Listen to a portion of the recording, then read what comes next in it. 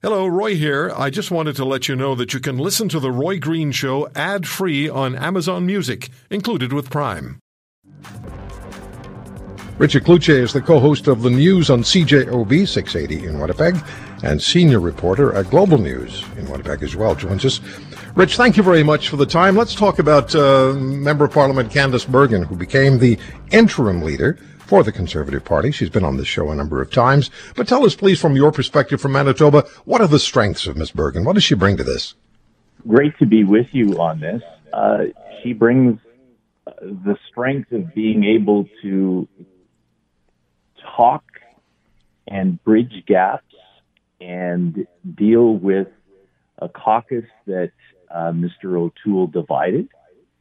She comes from a part of Manitoba, and this will explain a lot of her comments to other Canadians about supporting the protesters in Ottawa. But she comes from a riding in Portage-Lisgar that extends right from the Trans-Canada Highway to the north to the U.S. border. And within that, there is the so-called Manitoba Bible Belt of Altona, Morden, and Winkler. And this is an area that has been a vocal part of the country about the vaccine mandates, et cetera. So, part of this is necessary to drill down and explain, because I know, Roy, on your show, you try to dig a whole lot deeper than a lot of the kind of the national pundits on this. And I think it's an opportunity for you and for others to kind of learn a lot more on not just what the politicians are saying, but what's going on really in parts of Canada that a lot of these Conservative members at times believe aren't getting the notice that they really should be getting within representation in Parliament, and certainly their voices heard nationally on programs like that. So we're really getting at the issue of urban and rural divides and issues and concerns, yes? I think so. And, I was consulting my notes back, and this kind of explains a little bit about me and probably a little bit about you, but when a lot of my colleagues at university days were partying back in 1987, there was a handful of us, along with a professor, that went to the forming convention of the Reform Party at the Winnipeg Convention Center. That was back in 1987. I was in my, late teens, early 20s at the time. And I remember talking to a lot of those members, and you remember the slogans of the day. The West wants in. There was advocation of a triple E Senate. There were definitely, and still are, conservative social values within that. But this was a movement that wanted in. And they really didn't get in until we saw, what was it, in 1993, the election at that point with, the Meech Lake Accord falling down, and the fact that we've had, splinter politics across this country, the rise of the Bloc in Quebec, the rise of Reform, and then ultimately you had the merging of Reform with the Progressive Conservatives into this Conservative Party of Canada. But I still look at this country in many ways, and I think a lot of the national pundits fail to recognize this because they're yearning for a different Conservative Party right now and a leader that will bridge all these gaps. But really, Roy, when you look at politics across this country, it is divided along many default lines, more so urban and rural.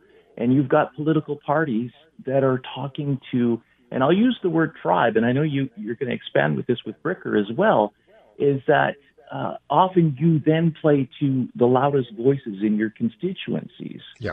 And for Candice Bergen, her loud voices right now, and for a lot of Canadians, those loud voices are people that are, like Kenny told you yesterday, that are just fed up with this. So there's more going on here than just vaccine mandates. And I think that's the key message that I have in talking to people, especially in rural Manitoba, that while it's easy just to write this off on vaccine mandates, there's other things going on here.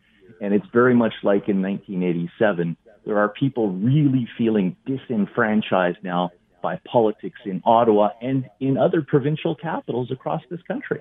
I absolutely agree with you, Richard. And one of the issues I think one of the dynamics that has allowed these issues to bubble to the forefront is just these 22 months of being compromised, of our lives being compromised by this pandemic. And it's allowed people, or it's motivated people, to look at additional issues, additional concerns, and speak about them, as opposed to just, it's something we have to deal with. No, it's at the front and center of the debate now. And that's one of the reasons, I think, that Pierre Poilievre, who is going to go back to the conservative roots, or the Conservative Party roots, is going to really essentially be appointed leader of the party. They'll go through the motions, but I can't see that it won't be Poilievre. Yeah, he gets out early on this, and that's strategic on his part. We'll see, as far as whether this is a short or a longer type of leadership. If it's longer, it would benefit others coming in. But again, if you're thinking about, tribal politics at this point, if you're a conservative in this country, you are kind of going back into that very safe space. And I have to remind people that in the case of someone like Candice Bergen, who is considered to be safe politically, she won last year 52% of the total votes, but second in that constituency at 22% was the People's Party candidate. So in many of these constituencies, you are seeing the conservative politicians looking over their shoulder, wondering next time around, is that polarity going to be even larger for the People's Party? So they're looking at the landscape right now. And yes, there's a lot of wedge politics going on right now. And yes, the Conservatives have been kind of outed on this, but the Liberals have done it very well over the last several decades. And I think that's unfortunate in this country, because I think in pandemic times, we certainly could have used and could still use a leader that speaks to all of Canada as more than the sum of its parts. Exactly. And that's where Great I analysis. think... Yeah, and that's where... Great analysis, my friend.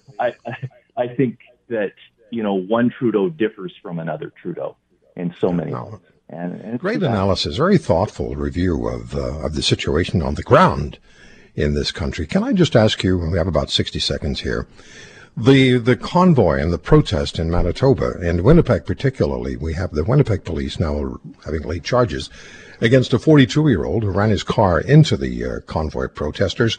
What's the situation on the ground in Winnipeg, and what diffuses it in Winnipeg? I think the calmness of time, it's very different in Winnipeg from what it is in Ottawa. This was an unfortunate incident. Police, you read through the lines, and it's somebody that was frustrated with the temporary hold up in traffic and decided to gun it. But this guy is charged through the teeth on this, and that's sending a signal. Does it stay for a while? It could potentially. I'm already hearing from people within Winnipeg that are shift workers that they can't stand the noise. So we'll see whether the municipal and provincial politicians move on this one. But so far, it's just, there's a couple of hundred there. We'll just leave them be. And hopefully at some point, if Ottawa gets dismantled, they'll go away as well.